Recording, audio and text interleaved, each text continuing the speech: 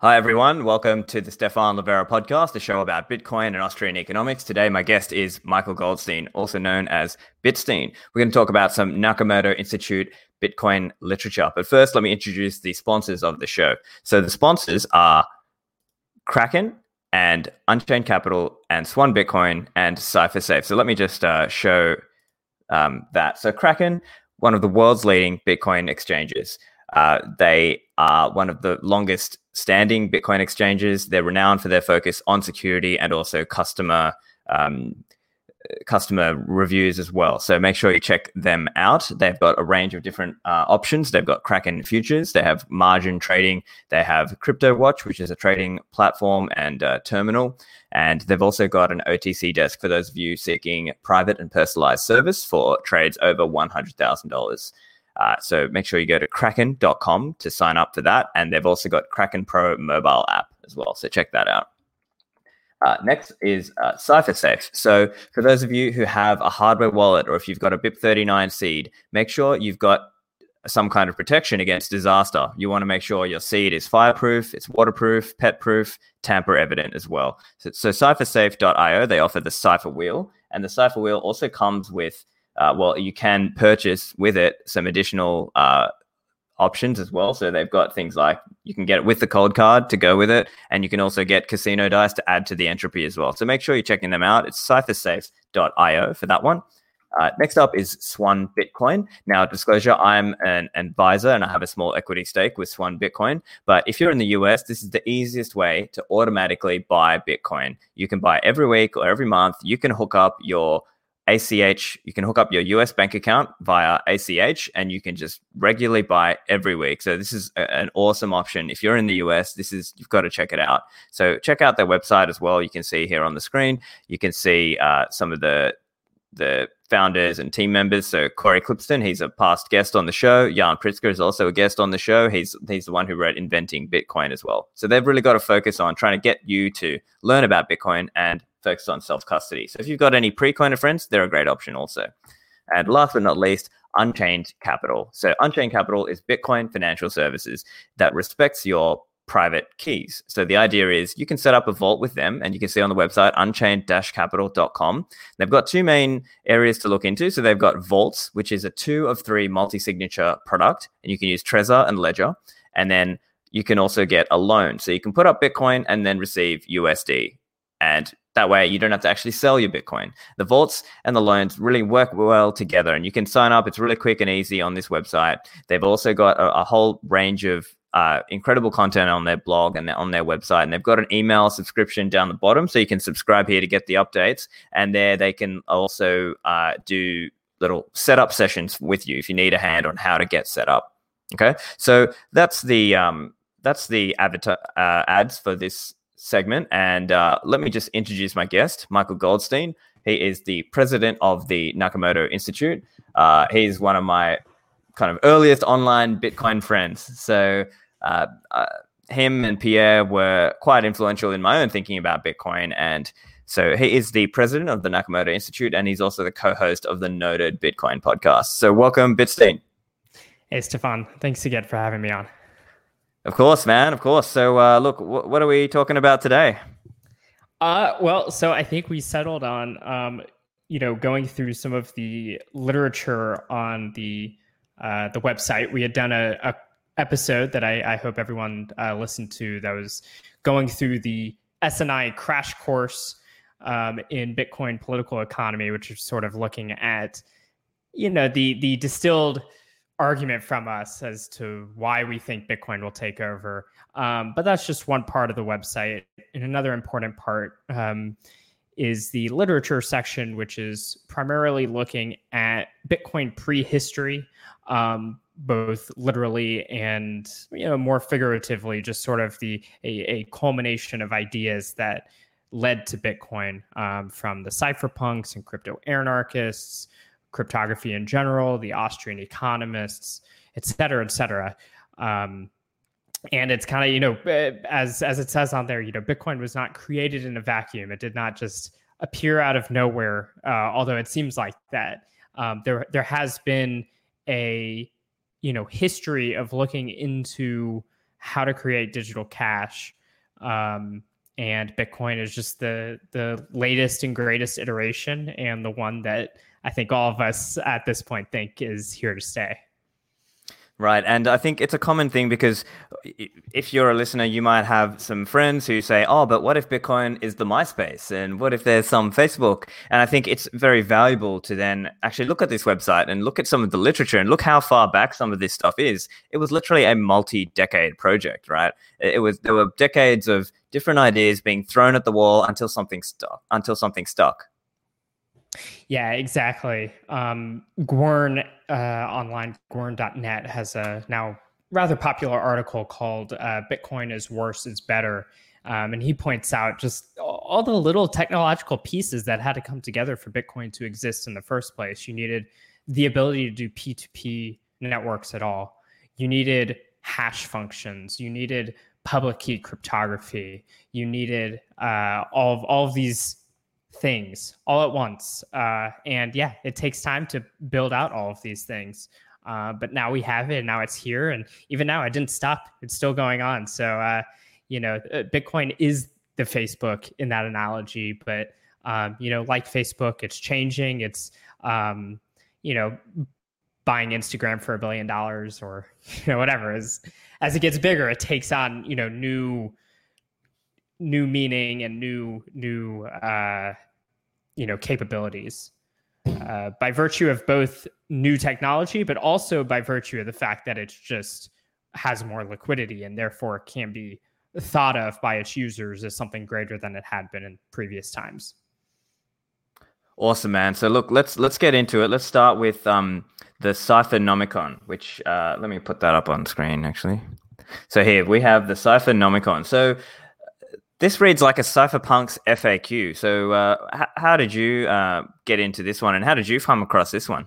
Yeah, so that's sort of what it is. I've kind of known about sort of crypto anarchists, broadly speaking, for a long time. Julian Assange had been big in the news.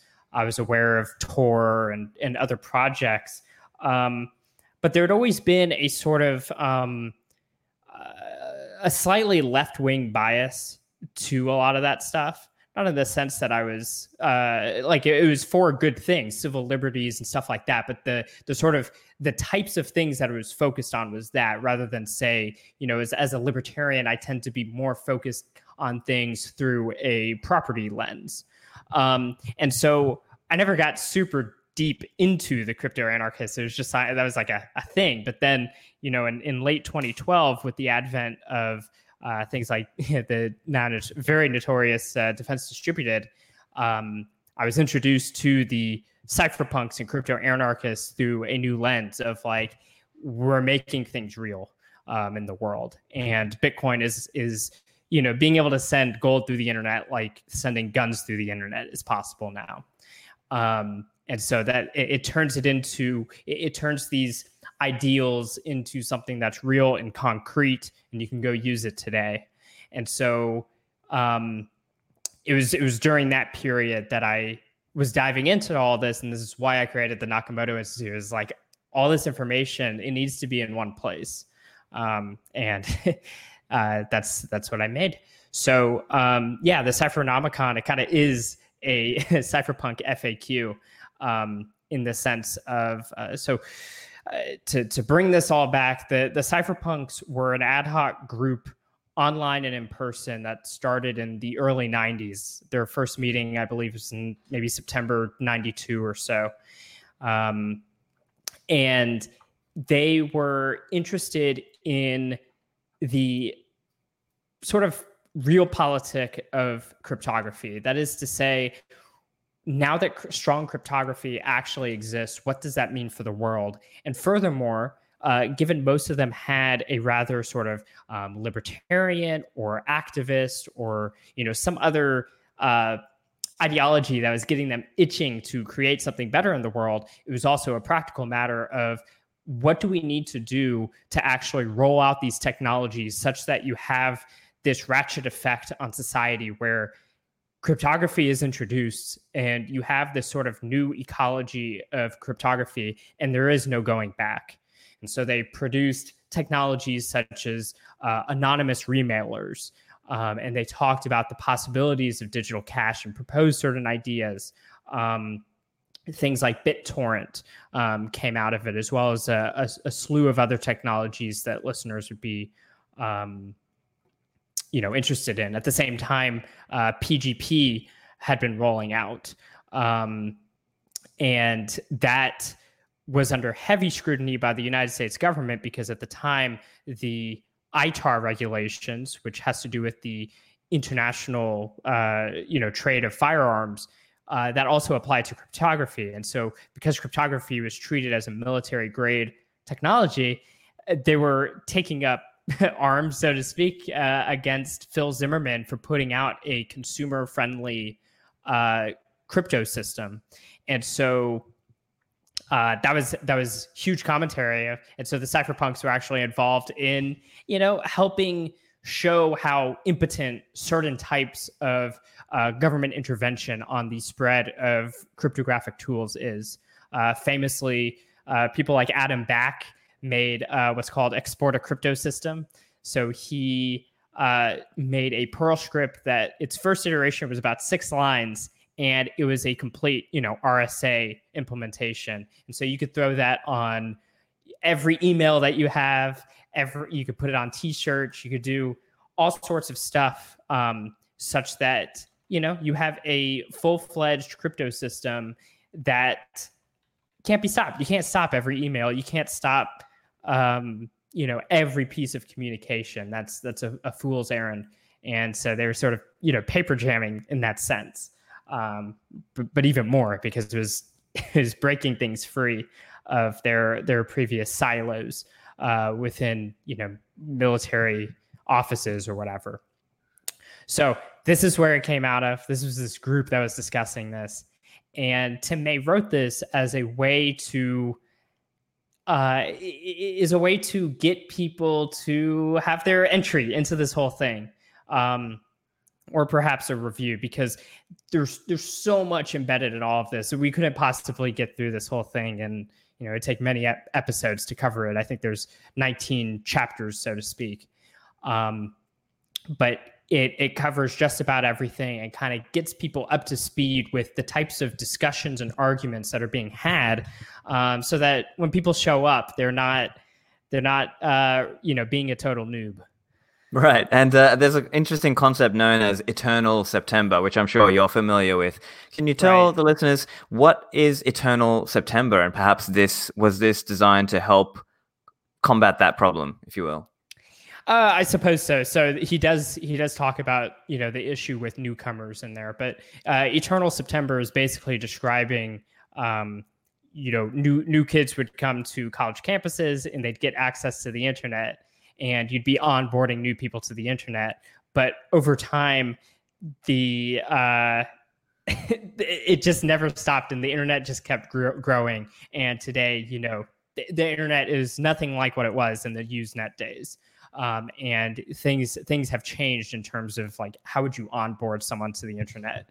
So likewise here, more and more people were coming online. The Cypherpunks mailing list was merely a mailing list. So, and anyone could sign up, anyone could, be sending messages. And so you had an issue of, if you have new people on, how do you kind of, smack them into shape to be a productive part of the discussion, as opposed to a guy that's just showing up and, the example he says, like someone just saying like, Clipper sucks.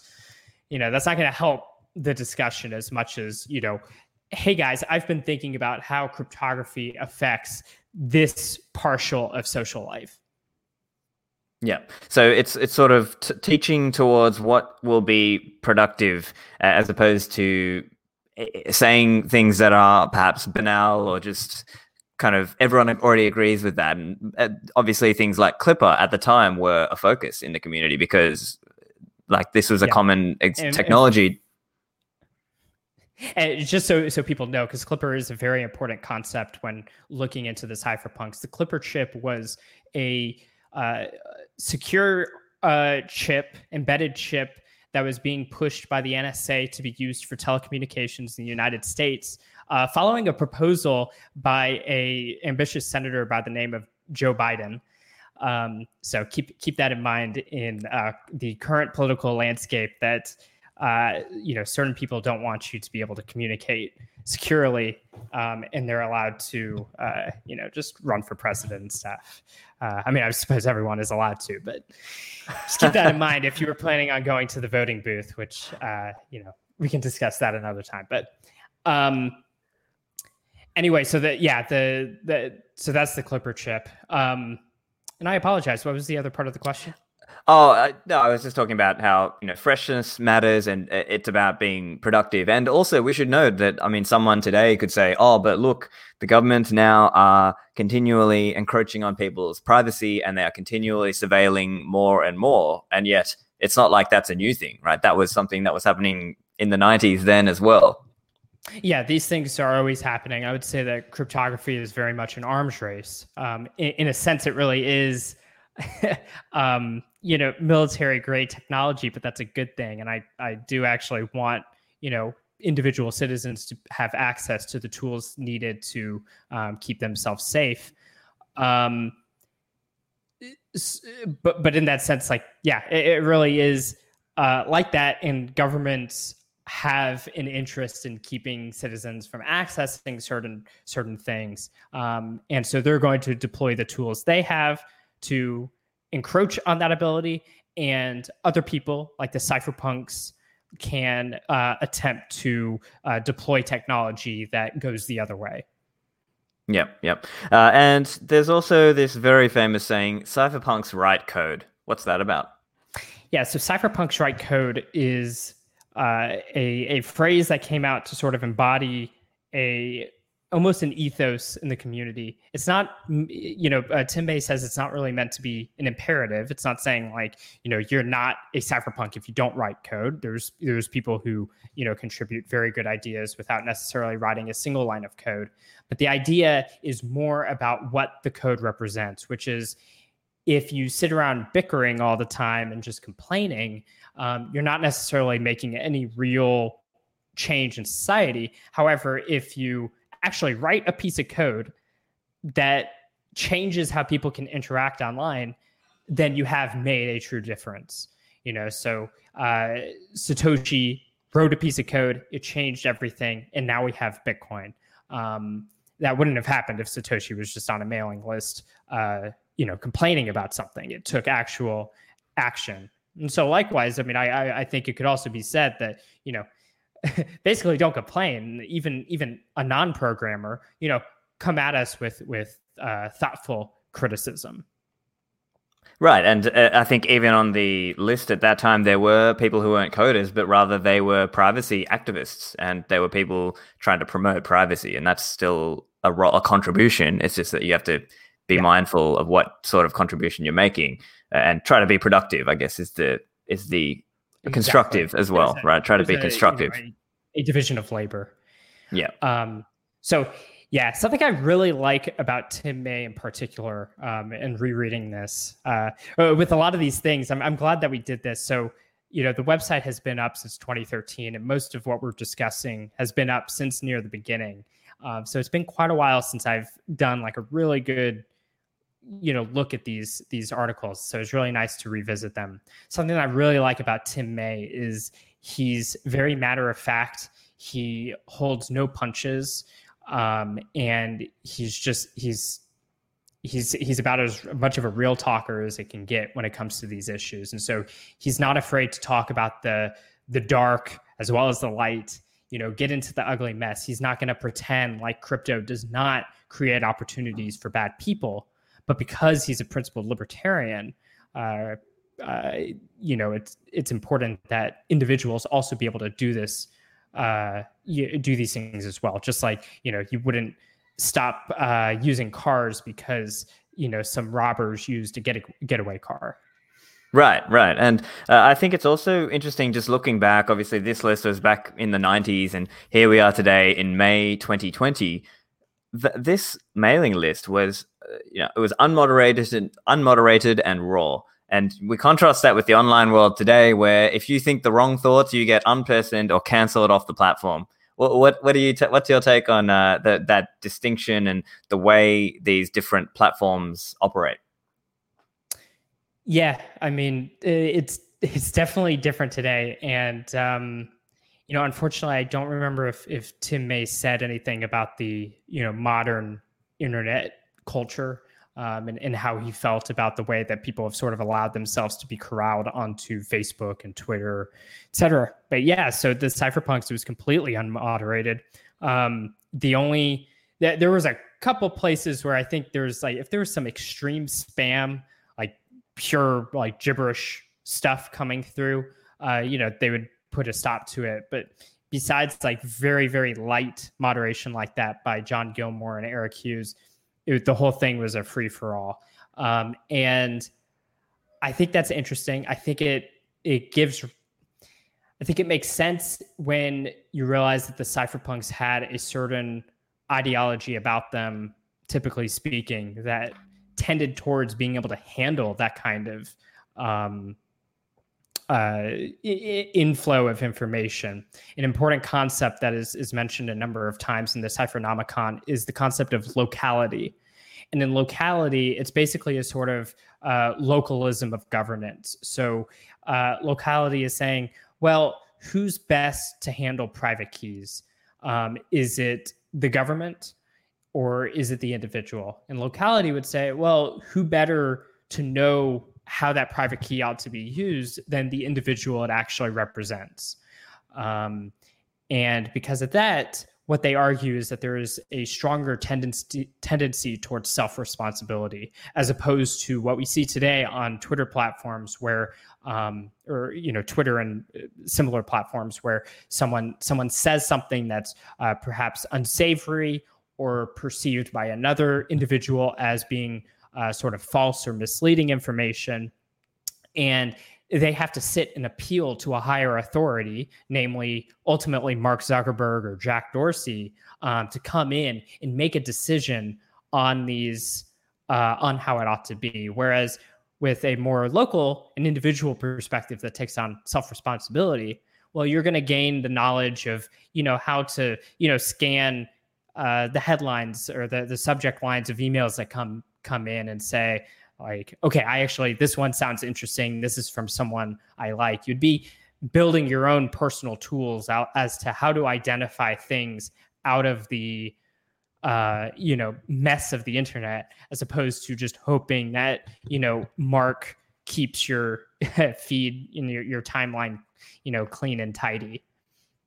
Right, and I think part of it is taking on responsibility for your own curation of your own feed. If somebody's saying something that you find offensive and you don't want to see it, it's on you to, block or mute or whatever, rather than this kind of expectation nowadays where it's like, no, the platform must protect me by banning that kind of speech that I disagree with, as opposed to each person just taking it on themselves. So I think that's an interesting focus there. And just this general idea of localism, that it's not like localism is a new thing, right? It's not like, Tim May was Rothbardian anarcho-capitalist, right? And he was, promoting that idea. And also I think another interesting idea is this idea, the cypherpunks, there was no, I guess here's the question, were they a formal group? Were there any dues? Were there any elections or official rules? No, they had none of that. It was all ad hoc. They did have some in-person meetings that lasted a few years, and those had some really notable people showing up, just as the mailing list too had some people, especially in hindsight, came to be rather prominent, including people as notable as Julian Assange, and others, but in person, yes, they would meet up in, I guess, like Palo Alto, but basically the Bay Area. I think it was at the office space that John Gilmore had. John Gilmore went on to found the Electronic Frontier Foundation. So it was not formal at all. It was completely ad hoc, and it was sort of meant to be this big mess, and that sort of had its own thing. It allowed the discussions to emerge, to see kind of where things would go. It was a very neat experiment, and I do think it lasted for quite a while. I know the quality did descend into madness after a while, but in the big heyday, it's a very interesting set of stuff, and people can actually go read the entire archives of the mailing list on if you go to cryptoanarchy.wiki. They have a link. I forget what the subdomain is for the it might even just be cypherpunk mailing list mailing list.cryptoanarchy.wiki or whatever.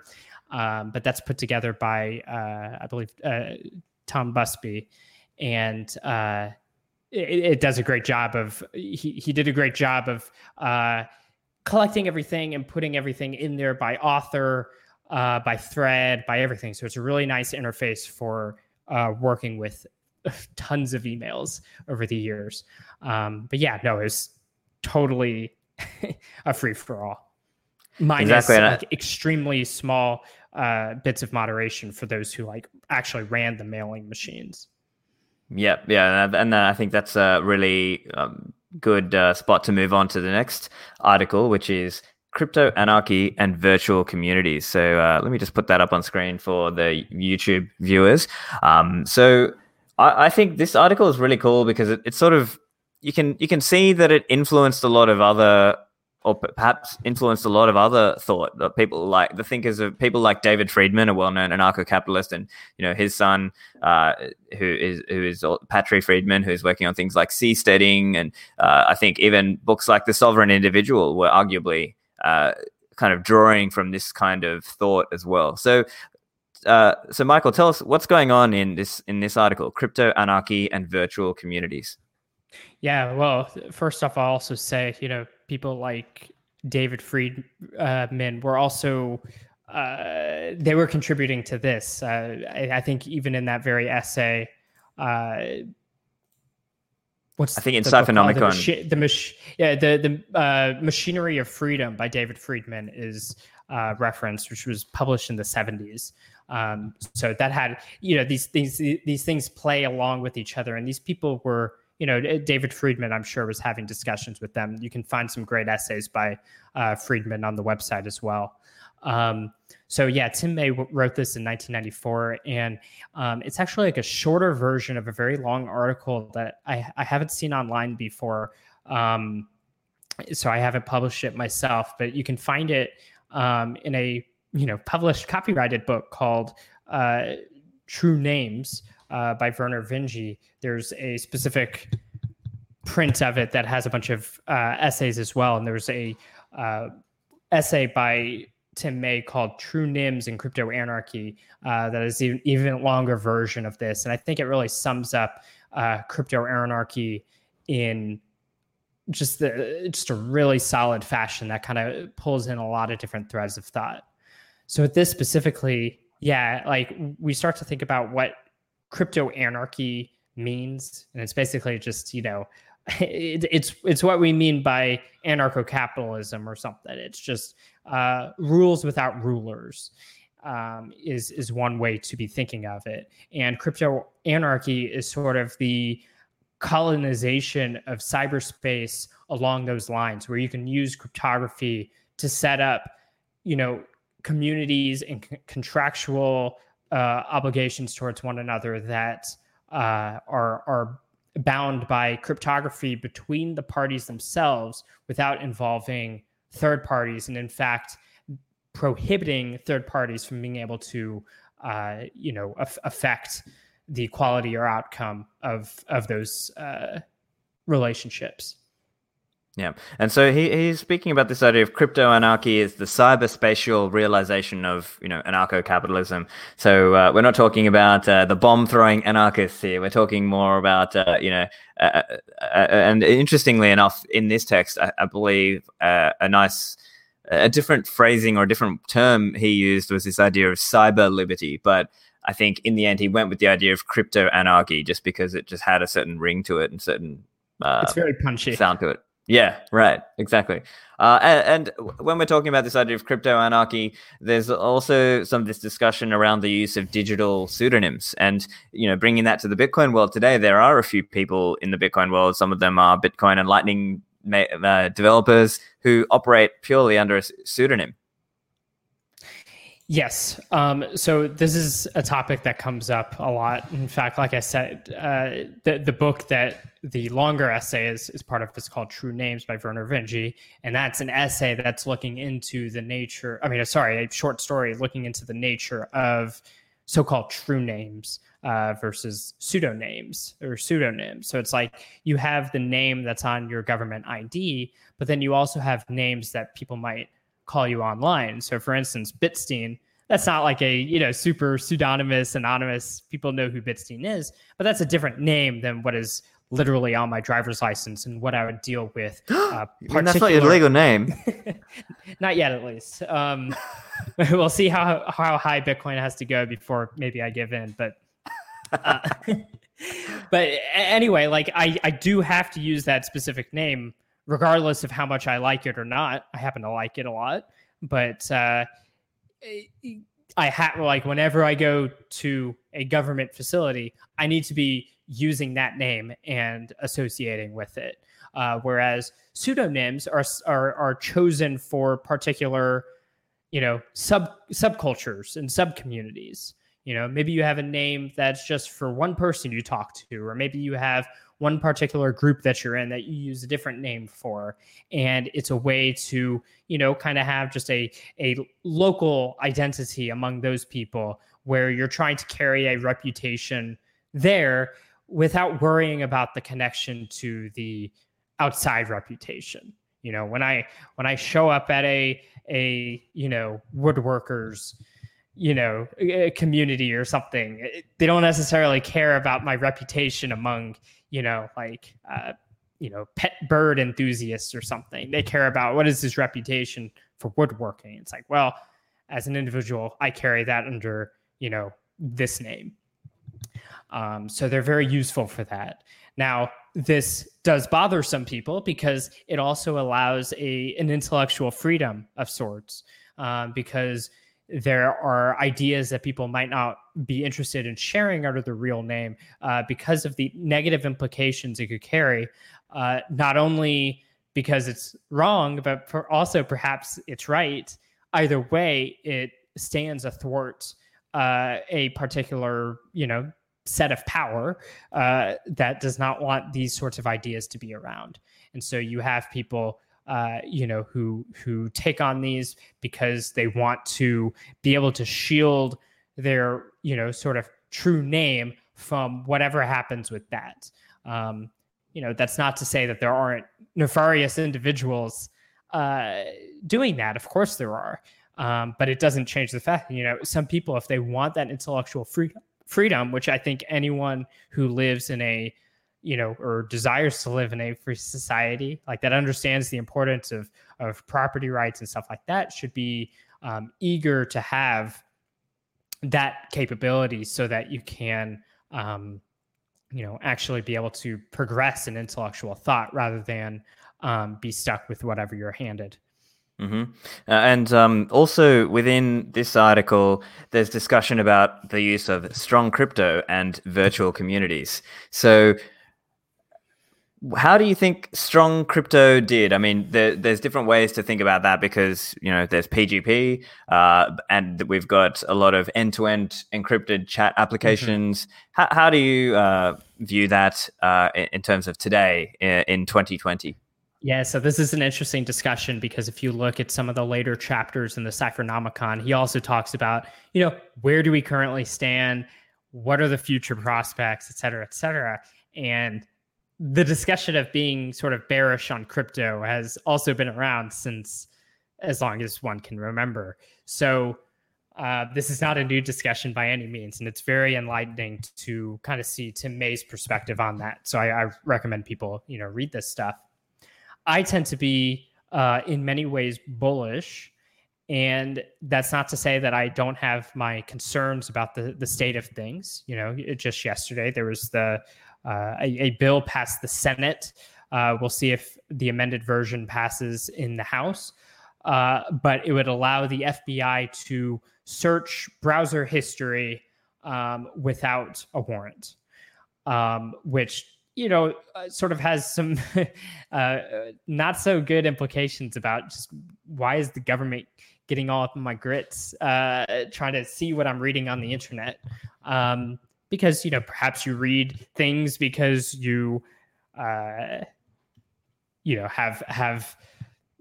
bad ideas. Maybe you're just researching. Like, it's uncomfortable to even have that situation where a third party is trying to know everything about every thought that you're having, which is kind of encapsulated in a browser history. You just look at your Google searches and you kind of get a sense of who a person is. The cypherpunk mentality, I think, would be, okay, well, what do I do to get around this? I make VPNs. I try to understand Tor. I try to, make these things even better than what they are. I avoid using certain services that are known to do heavy logging of everything that you do on it and opt for, ones that don't leave as much of a paper trail, et cetera, et cetera. That would be sort of the proactive position. This all being said, so given that there are negative things going on in the world, there's always that arms race.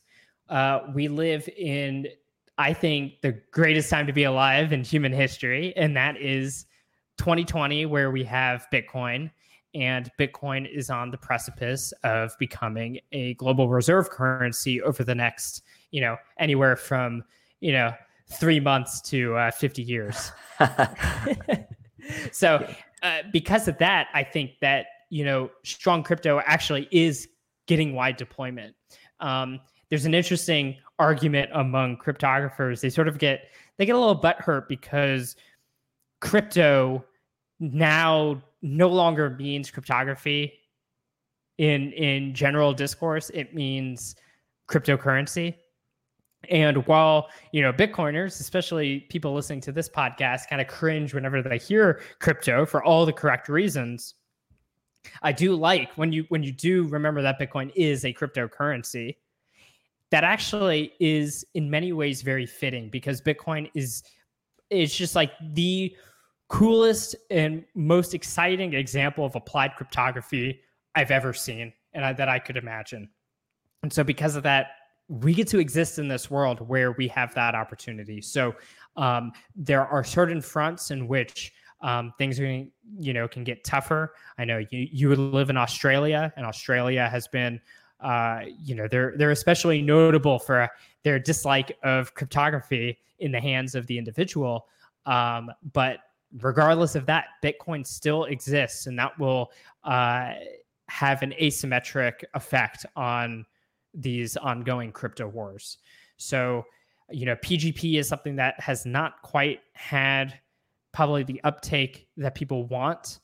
But you're right. We have end-to-end encrypted apps. Even those, I'm sure we can find plenty of paranoid people who have pointed out major and concerning flaws in those tools. So it's not like those are solved, but it's also become quite ubiquitous in the sense of there's been, TV shows showing people using Signal as a chat app for the purposes of wanting a private conversation. So that's something that's like in the public consciousness of an option that is available. We also have, ubiquitous SSL at this point. And now there's been some, hacks of SSL before. But just generally speaking, the fact that all these internet websites you go to, you expect them now to have HTTPS. You expect it to be a secure channel between you and the server. That's incredible. And that's everywhere. And so, this is something that Tim May talks about in the Cyphernomicon, is the more that you sort of jam the normal signals with cryptography, like regular society also relies on cryptography to function, which, people say, oh, well, Bitcoin, if strong cryptography, if public key cryptography goes down, what are you going to do? Like, let's say that P equals NP. Well, Bitcoin's not the only thing that is at stake there. So everyone is sort of slowly becoming more and more reliant on these tools. And now, if you go on GitHub, you'll find endless projects that kind of take cryptography as a total given. It's a complete like non-event to be using crypto in whatever project you're working on. So in that sense, it really is very ubiquitous and out there. It's just, like I said, there's always going to be a constant arms race, and sometimes it will seem bleak. But Bitcoin, I think, is that's the best chance, regardless. And we can get into that later. Yeah. With regards to this, I think so. This essay is really about talking about virtual communities and how that relates to crypto anarchy. And what he means by virtual community is not necessarily that it's digital per se. That's how we think of it. It's just like, oh, it's online. It's like virtual. VR, right? Yeah, it's all just fake. But like, even when people say virtual reality, like in a sense, I think of Facebook itself as virtual reality, even without Oculus, because it creates this, different perception of what's going on based on how people put in, inputs and timelines. Like people can put up pictures of themselves that only have the good times in life. And so the virtual reality is you put on your Oculus thing and, well, you only see positivity because everyone's, all these people are taking trips and going to restaurants, or at least they had been prior to, a couple months ago. But the point is virtual is more than that. It's what he's saying is that there is a separation between the geography and the community itself. So communities need not any longer be based on who your neighbor is exclusively. They too can be a part of a community. But there's also communities online. There's communities, not even just online, but just more ideas based. So he gives examples like Boy Scouts was an example where it's just like you have all these people who come together, and they're spread out across the globe, and they're all identifying with some, scouting message. And that's a whole community. You can have that thing around just about anything. Like I said, woodworking, exotic birds, cryptocurrencies, you name it. And you can also have this in the sense of people basing around different ideologies, which can in turn end up in physical location, much the way that a lot of people tried to move to New Hampshire to create a sort of free state as part of the Free State Project. So, these things, they bleed in to both the digital and the physical world. The point is, think of where the attention of the individual is lying. They're no longer focused as much on the state as the source and wellspring of all, civic engagement. They can also be focused on bottom-up organizations of their own design, based around their own ideals. And that takes away the sort of power of the state as a god and more into, say, like a service. In many, if not most instances, a large, gang and criminal operation. But that sort of, it's just kind of revealing what it is, as opposed to like looking at it as, nationalism, as viewing the state as the wellspring, or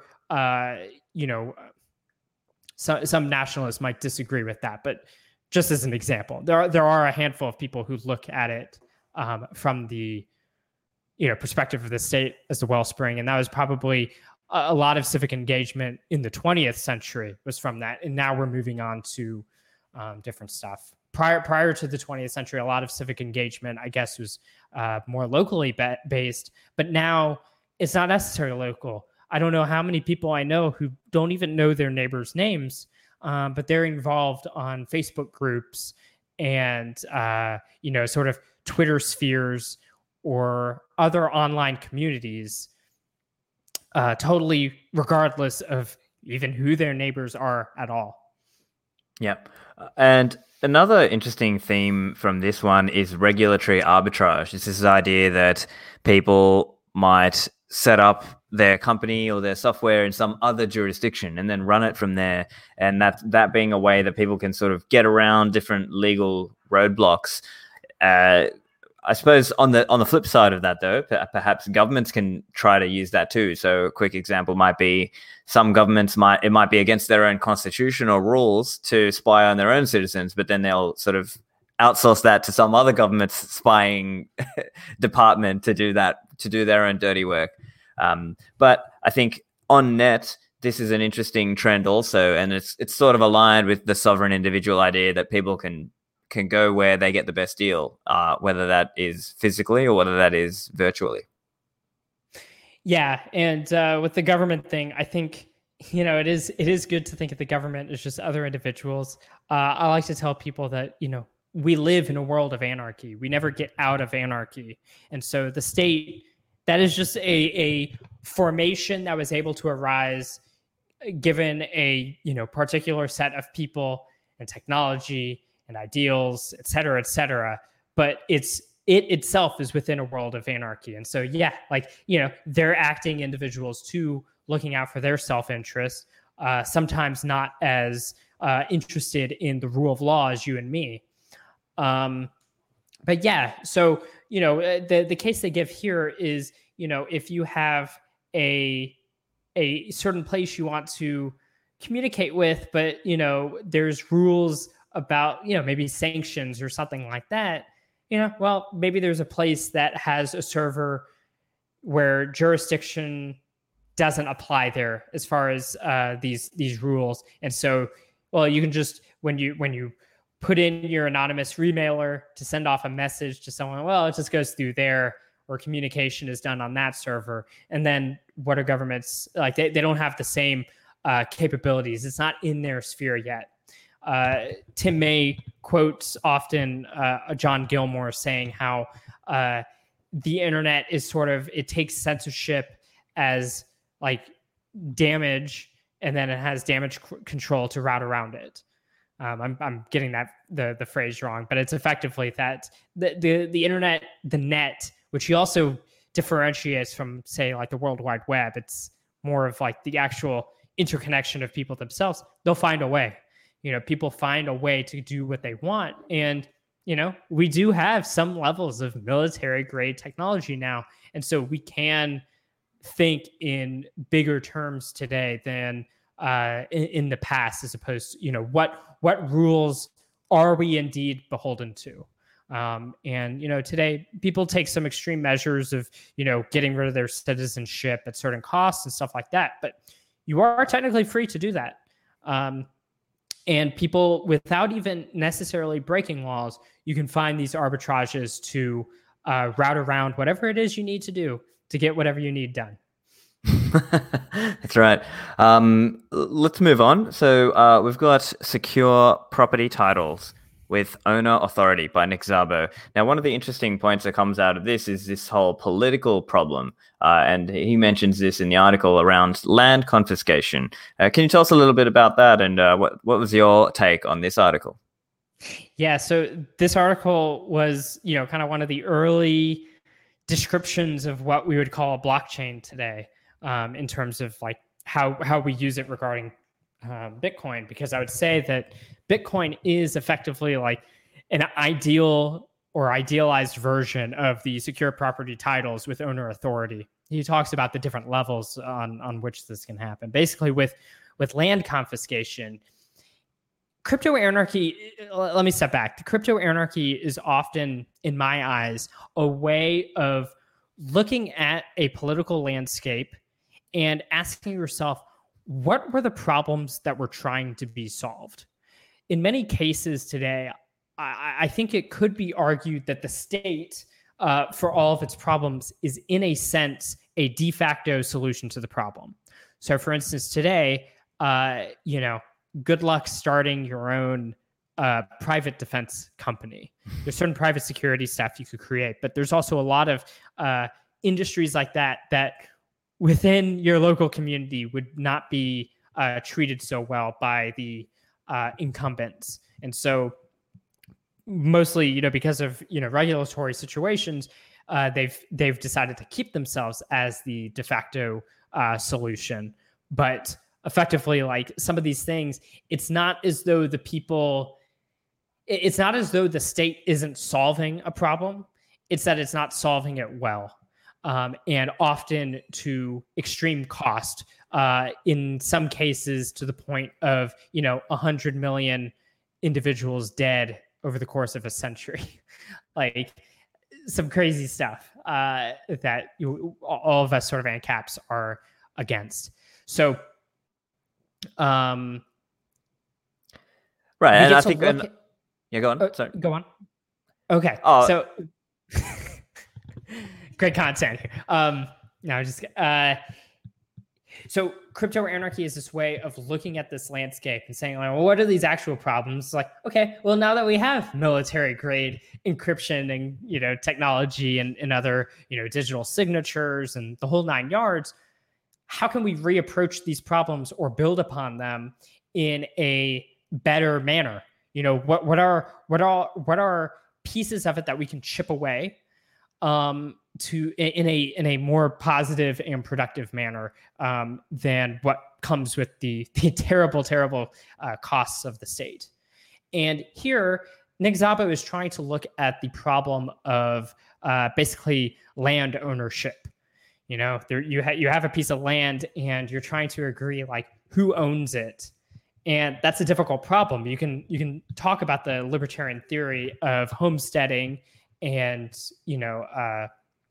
appropriation and trade and all of that, and that's important. But there is the reason that law as a discipline exists is trying to figure out these issues and given this situation, how do you manage to make light of the fact that, well, this guy's been here, but like the way that the water flows from his property has this effect on this guy's property. Like these are legal conflicts that have to be worked through. And so, it gets more complex than merely saying, well, like whoever's first. It's like, yeah, we already know that. How do we apply that? That's sort of the art of law, I suppose. So you have this problem of like, okay, who actually owns the land and how can you make sure of it? And you also have this problem of basically right now we have written records. Things are a little bit more digitized now, but for the longest time, things were just sort of written records that were in the hands of very centralized institutions that can forge things. Things can burn down. You just have like a lot of uncertainties about actual ownership. So he's proposing if you have sort of a club of people who have a method of assigning ownership to different parcels to a particular public key, and then a round of voting among that club can be done to update that information. And there's a couple other rules. This is effectively what Bitcoin is, in the sense that you kind of harvest a UTXO, you get your hands on one, it comes to your private key, and then a club of miners is trying to create a proof of work for profit. And then I should actually focus, the club of nodes is all saying, yep, this is a valid thing, or no, this is not valid. And it goes on like that. So you're able to do this. Now, Bitcoin is able to take it to the most extreme because it has no limits on who can enter and leave the club at any time.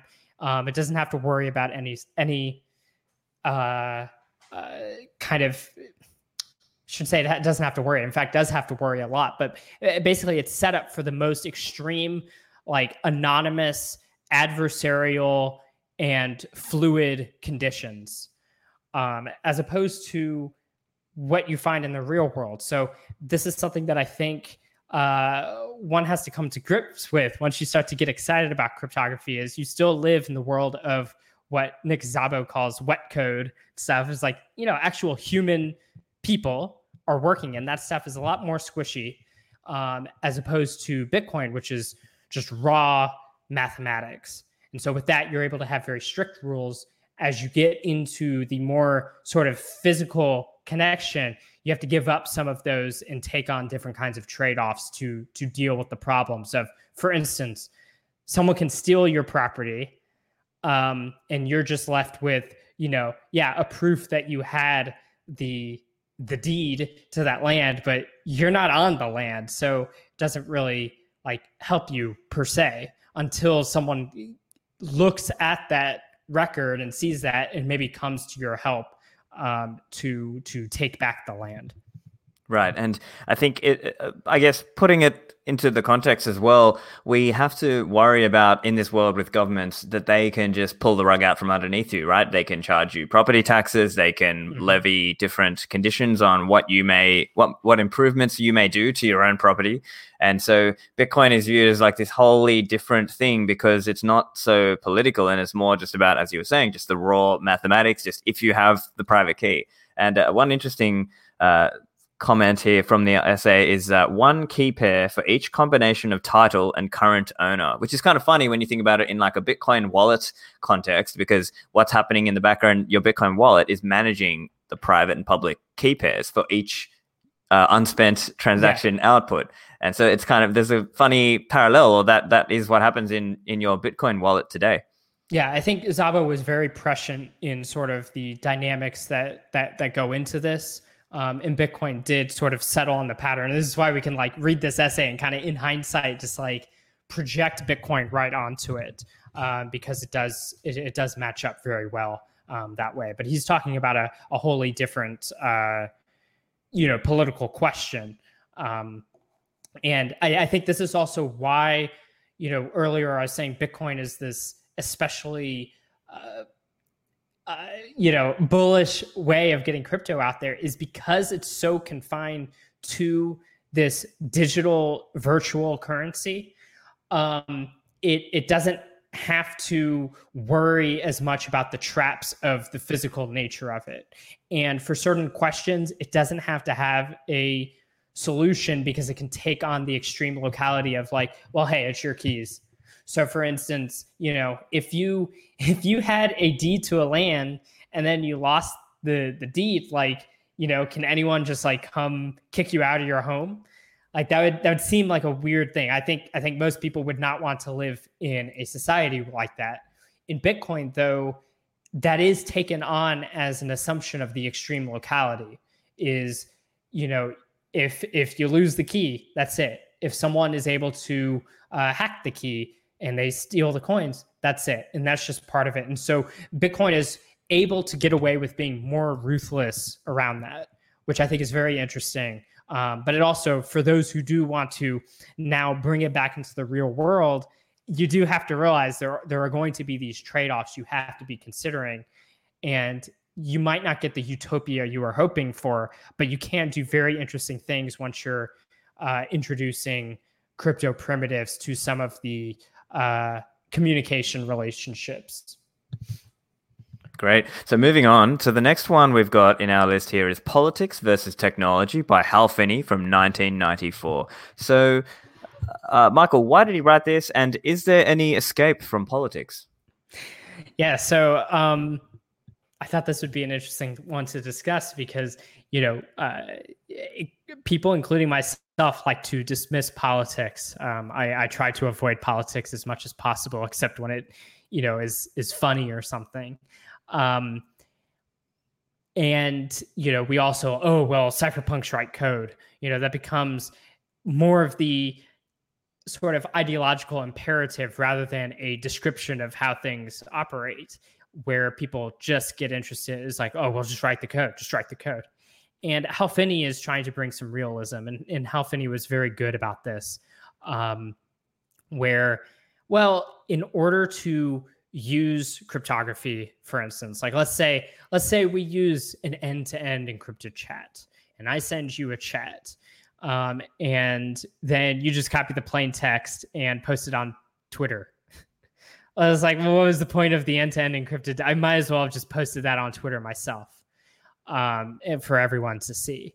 And the reason there was because, you can't just rely on the technology to deal with the human relationships. You also have to look at the other humans. And so there's always going to be political conflicts between other humans. And for instance, like, with someone like you, I would probably trust you a little bit more than others with, keeping confidential conversations confidential, but other people maybe not so much. And if you want to be able to have a better crypto world, you have to be able to teach people why they should have particular values that are amenable to the adoption of crypto in the first place. Yep. And I think there's an interesting section from this essay as well. Hal writes, if we want freedom and privacy, we must persuade others that these are worth having. There are no shortcuts. Right. And this is also, he brings up that, and I do not know where current standing on this issue is, but he mentions that things like the Fifth Amendment don't necessarily, or at least at the time, they weren't sure that it necessarily would prohibit the government from being able to force you to disclose cryptographic keys.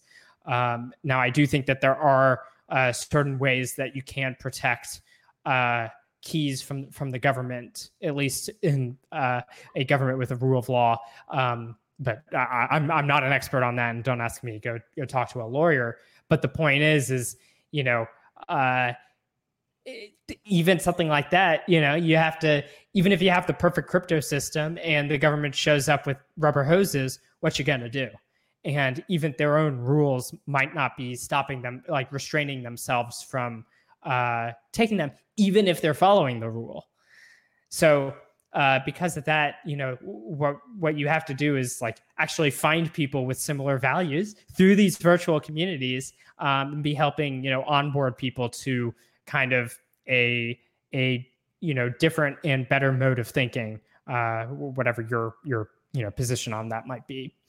So yeah, I think he makes very good points on that. And one thing to note though is Tim May does point out that there is a sort of elitism with crypto anarchy in the sense of people who understand cryptographic technology are going to have an advantage against the people who do not understand it. So the people who do not understand it, they're kind of stuck being in the Facebook world. For the people who do understand it, well, they have the capability to be like, well, let's just set up our own thing. And they can go do that. They have more freedom in that sense. And I think we see the same thing in Bitcoin, where there's so many times we see in the world someone is getting hurt by some circumstance is bringing them down, and all of us have the response of like, oh, well, Bitcoin fixes this. It's like it's no longer even a problem that we consider. And I think that's Bitcoin fixes this, isn't it? In some ways, like a cousin to Cypherpunk's Write Code or a descendant, because it's like, yeah, like Bitcoin fixes this, so let's focus on how do we continue making Bitcoin happen so we can fix more of these problems. All right, yeah, I couldn't agree more. So look, let's move on to our last one. We've got Formalizing and Securing Relationships on Public Networks by Nick Szabo from 1997. And essentially he's talking about contracts, contract design, and smart contracts. So this is one of those things where I think perhaps some of the terminology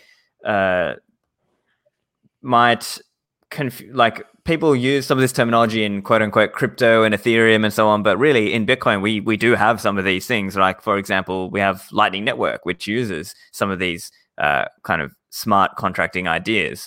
So what were some of your reflections on this one, Michael? Yeah, so this is a very interesting article, kind of going into like above and beyond on just like the ideas of smart contracts. And but I think it's more than merely smart contracts, in the sense that partially because of how the word has been used by advocates of various networks and shitcoins and you name it, it's taken on that sort of colloquialism that we sort of cringe at, but it's more than that. A contract, as he describes, is sort of broken down into various parts. You have phases. You have like a part where you're searching, you're looking for another individual in which to be engaging in contract with. You have things like negotiation, which is like, okay, how do we actually sit down and figure out what is the contract we want to have? There's the performance, which is the actual sort of transfer of goods and information. And then there's, I'm blanking on the word that he used, but basically the commitment, which is, I think that's the word he used, which is sort of the finalization. Like, yeah, you're done with it. So it's, the simplest example he gives is like the I agree button. Well, it's like, if you click that, you agree. You've committed. Now, how much that would hold up in a rule of law is, or like the court of law is to be determined depending on the situation. But his real point is that for all the contracts that exist in the world and all these contractual relationships and sort of the act around them, what he's positing is that so much of that can be embedded in hardware and software in a way to lower the costs of dealing with that. So he gives a lot. I think the proto examples are sort of best because they're the ones that people can kind of grok. He explains like the proto example of a smart contract would be something like a vending machine. In a vending machine, you put in the cents, and when it reaches a certain amount, you can pick, the soda or whatever you want, and it comes out. And there is like a contract there. You say like, if I give you, $1, you'll give me this soda. And the hardware itself is able to do that without constantly relying on the human to judge the situation or to constantly negotiate. The hardware is able to act as a good enough agent to just get by, where how often, occasionally the person will be like kicking the vending machine and trying to knock it over. But generally speaking, it just works. And so he's looking at, for all these things, how can we better do this? And this, I would say if it comes down to simple things of, being able to, like the negotiation process of a contract. Well, it's really nice to be able to do that in private, and be able to have encrypted channels to just like hash out what it is you want. And, perhaps, not that I know that anyone does this, but, there's technology like OTR, off the record chat, that seems like a very good thing to perhaps be doing negotiation on, because, you don't have, you have sort of a plausible deniability in hindsight after you walk away. Like, you know what, I didn't like that, but you also like the negotiation happened in there. And if you try to tell the world about that negotiation, tough luck, because you can't cryptographically prove that was me. And that's an interesting concept. He doesn't use this. I'm just suggesting that myself. And I'm sure someone will tell me why that's a stupid idea. But the point being is like all these things, we can start to embed software in there. Another example that he gives, like a proto example that I really like, is a meter in a taxi cab, which itself is not the one that's executing the contract, but because both of you sort of have this implicit trust in that meter acting how it's supposed to be, when you get to the end of a taxi ride, I mean, and that's a little outdated now, but when you get to the end, you can both look at the meter and it's like, look, I don't want to charge you $50. It's just what the meter says. And so because of that, like the transaction costs, you're not like yelling at the taxi driver. You're begrudgingly like, well, I guess that is how much it costs, and that's how much I owe.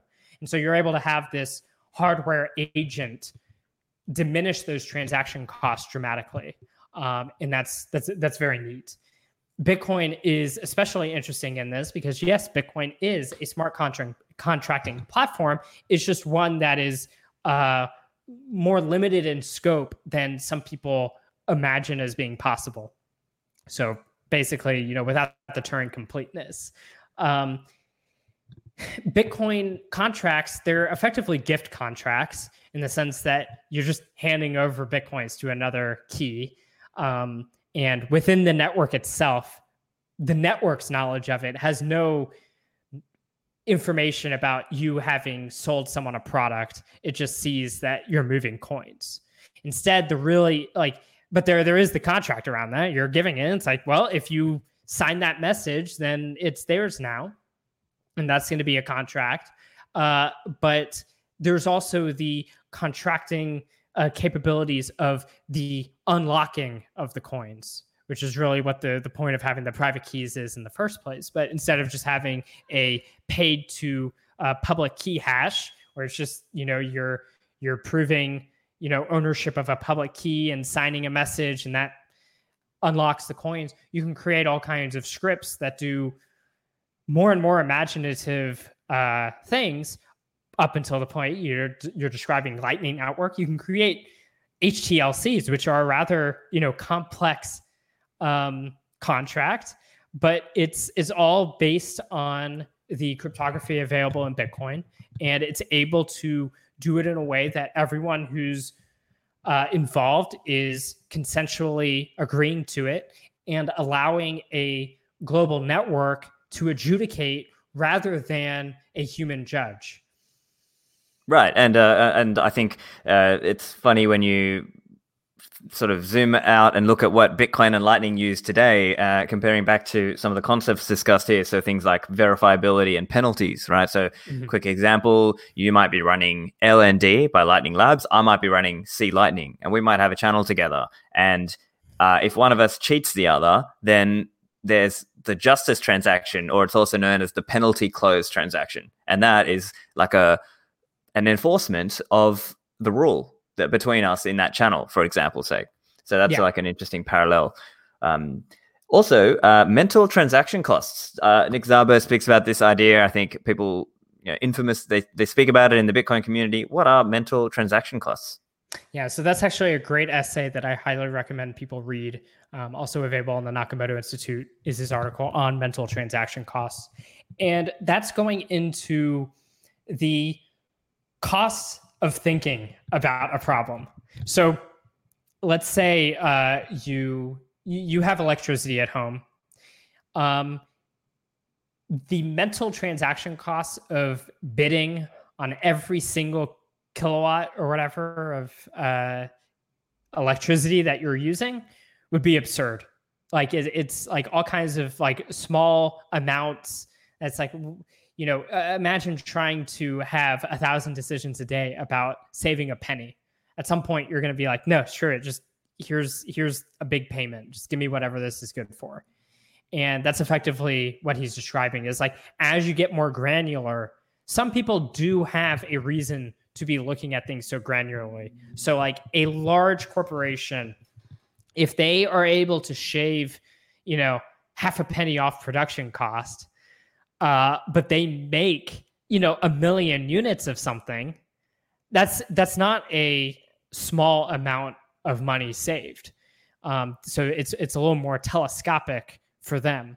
However, for the individual, that might not be the case. And so individuals will often, settle on, say, subscription fees or stuff like that, where it's like, Netflix, I don't want to like negotiate with you about how many megabytes of information came to my computer from your server. I just want movies for the month. So here's your $10. Give me movies. And so just even if you're dealing with small amount of money, if not more because you're dealing with small amount of money, you're giving up tons of mental cycles to think through these things, and to remove that is very nice. It's very nice not to have to think about that if you don't have to. And so this can be solved either through things like subscription services, or perhaps over time, you can develop different agents for yourself, pieces of software that can know general preferences that you have, such that it can make all those quick decisions for you.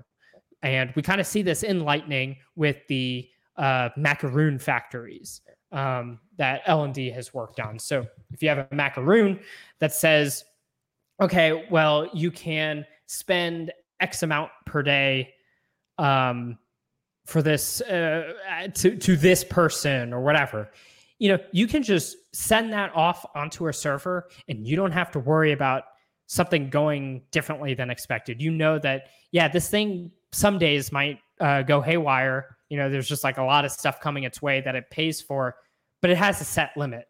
And so you don't have to think about it. You've already had just the cost of like, I'm willing to eat up X amount of money per day. Whatever happens from there is just let it happen. I just want to make sure this thing's running. And so you can use software for that purpose. Awesome. So this is a great essay to have a read. Actually, I'm just curious if anyone in the chat has any questions for Michael at this point.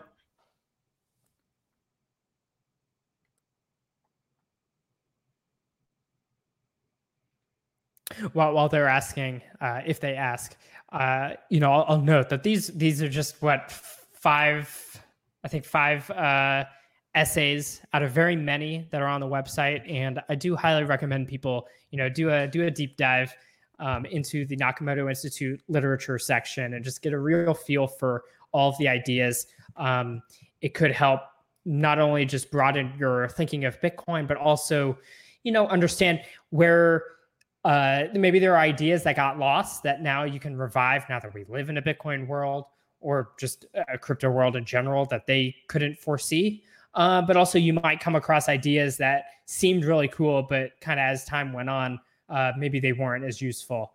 And so you can, by studying the old literature, you can get a better sense of where you are now and how to move forward from there, both in a positive sense and a negative sense.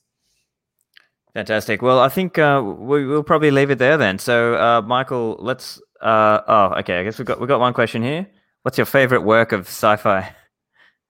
I haven't read as much sci-fi as I should, especially as a fan of the cypherpunks. They reference a lot of sci-fi. I guess I do. It's kind of cliched, but I really do like Snow Crash. I think that's a really fun one, and it gives it gives a way of looking at the world that Tim May actually argues a little bit with for good reason, but it also has just a lot of great ideas that have proven to be prescient today. So for instance, I think the idea of mind viruses, which is effectively Snow Crash, is a virus that affects someone's brain because they're in the virtual reality world or whatever. I think that's actually a concept that's more within the mainstream these days. I was just listening to Elon Musk on Joe Rogan, and he was talking about that very idea.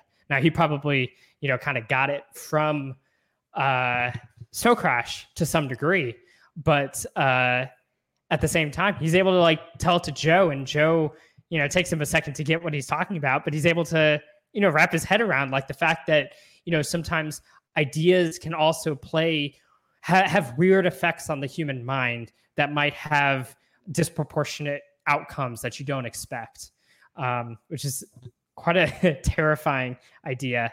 I haven't read the whole book, but I really like at least the first section of Canticles for Leibowitz, or a Canticle for Leibowitz, which is about a monastery that's trying to rebuild civilization hundreds of years after a nuclear fallout, which I just like the setup for that alone is something really awesome. And it brings to mind questions of thinking into the deep long term. So we think in terms of, I want to save my files, but are you thinking in terms of, I want to save my files so people 500 years down the line can actually open them? I think of the South Park episode where Cartman wants to cryogenically freeze himself so that he can wake up and the Wii will be out. This is old now, but the Nintendo Wii is coming out, and he wakes up and it's hundreds of years into the future, and he finally finds a Nintendo Wii, but no one even knows how to plug it in and use it. So he can't play the Nintendo Wii. And I think a lot about that a lot with information. And with Bitcoin specifically, that has questions of okay, Bitcoin works now. How could we make sure that my copy of the blockchain is with me and readable for all of time? And that is a very difficult question to consider. And we're going to have to get into that sort of long-term thinking I think. And thankfully, everyone's kind of on board with the low time preference meme now. But that'll be very important. Yep. We've got a super chat here from Vake. Which is better? And I don't know if you can even decide here. Which is better, meat or Bitcoin? It's sort of a false dichotomy because they both feed into each other. Like we eat meat so that we can Bitcoin, although many people have apparently been able to Bitcoin on other diets as well. But I like to think that I most optimally Bitcoin while eating meat. And we have Bitcoin so that we can have a better division of labor, so that we can get the resources necessary to survive into, longevity, which involves a lot of meat. So it's really hard to say which one specifically. I guess I would say on a civilizational level, I think that Bitcoin is, I think they're both essential, but Bitcoin is the sort of better strategic one right now, in the sense of most Americans already know that meat is essential. They don't really want to be eating the soy burgers or anything. So it's not as, I don't worry as much about the future of meat. I think that'll work itself out. But with Bitcoin, I don't worry about it at all. I'm completely bullish, but I also see how, it solves so many economic problems, including better meat production, that it's sort of more fundamental in my thought. But I also, Peter Schiff is right. I can't eat Bitcoin for dinner. So, I do have to be pro meat sometimes. That's totally fair enough, I think. So look, I think we'll leave it there. So listeners, make sure you follow Bitstein on Twitter @Bitstein. Check out the Nakamoto Institute. That website is nakamotoinstitute.org. And also subscribe to the Noded podcast, which is noded.org. Anything else? Anything else you'd like to shout out at this point? I don't really know. I just Bitcoin. Like that's all that's on my mind right now. So just go buy Bitcoin, guys. Excellent. Get your freedom bucks and your Minucci's, whatever you want to call them. Go take them to Coinbase if you have to, River, Swan, Kraken, whoever you need, a Cash App. Just get your hands on real money and encourage your friends and neighbors to do so as well, so we can, just get all this shit behind us. Fantastic. Well, thanks for joining me, Michael. And listeners, you can find my show at stefanlivera.com. Make sure you subscribe and press like if you like this stuff. Thanks for joining us, guys, and we'll see you in the Citadels.